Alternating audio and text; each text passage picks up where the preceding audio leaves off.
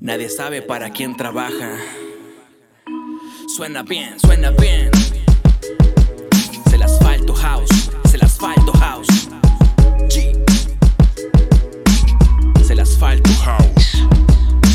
Como cada noche sale sol y se le nota. Su casa de madera, techo en lona, puerta rota. Su cara pintadita, mojadita por la lluvia. Se le nota la tristeza donde algún día vio sonrisas. Como cada noche sale sol y se le nota. Una cara pintadita, maltratada por las copas. Vuela sin paracaídas, vive sin remordimiento. Se le nota la tristeza como va muriendo lento.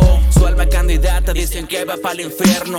No la reconocen, en su casa es un retrato. Nadie sabe su pasado y el por qué juega con fuego. Un adolescente menos con futuro, dice el pueblo. Conoce posiciones y con hombres de niveles. Y he grabado los encuentros, el placer de los infieles. Cobra caro ser bonita su pecado y dormir entre sus brazos el sueño de los casados.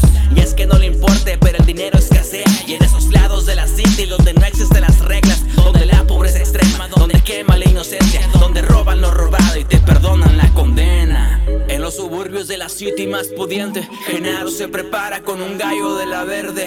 Vive entre los lujos y su padre es diputado. Y encontró varios trabajos y ninguno de su agrado. Enciende un cigarrillo mientras acomoda el radio. 20 kilos de Cristina los que tiene ya encargados. Y aunque no necesitara, por billete no sufría. Se quiso ser un narco y a la cárcel no quería. Porque los niños ricos se rigen por otras leyes. Porque si la justicia se inventó al que menos tiene, pisa fuerte el acelerador, lo espera el comprador. Un mensaje del WhatsApp le marcó la ubicación a un barrio bajo. No se le hizo extraño, los mejores compradores son los pobres, está claro.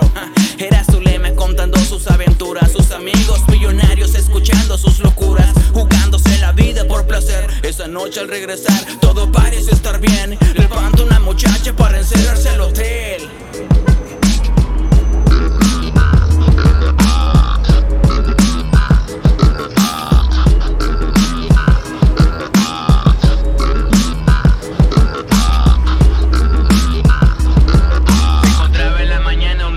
Asesinado, al parecer todo fue rápido, fue envenenado. Nadie sabe de la dama y nadie sabe del dinero. Nadie sabe para quién trabaja, dijo el noticiero. Los empleados de un motel ubicado en la zona industrial del norte de Quito se llevaron una sorpresa la mañana de este miércoles cuando vieron a un hombre muerto dentro de su carro. Habrían consumido alcohol y que producto de ese alcohol habría tenido una reacción adversa.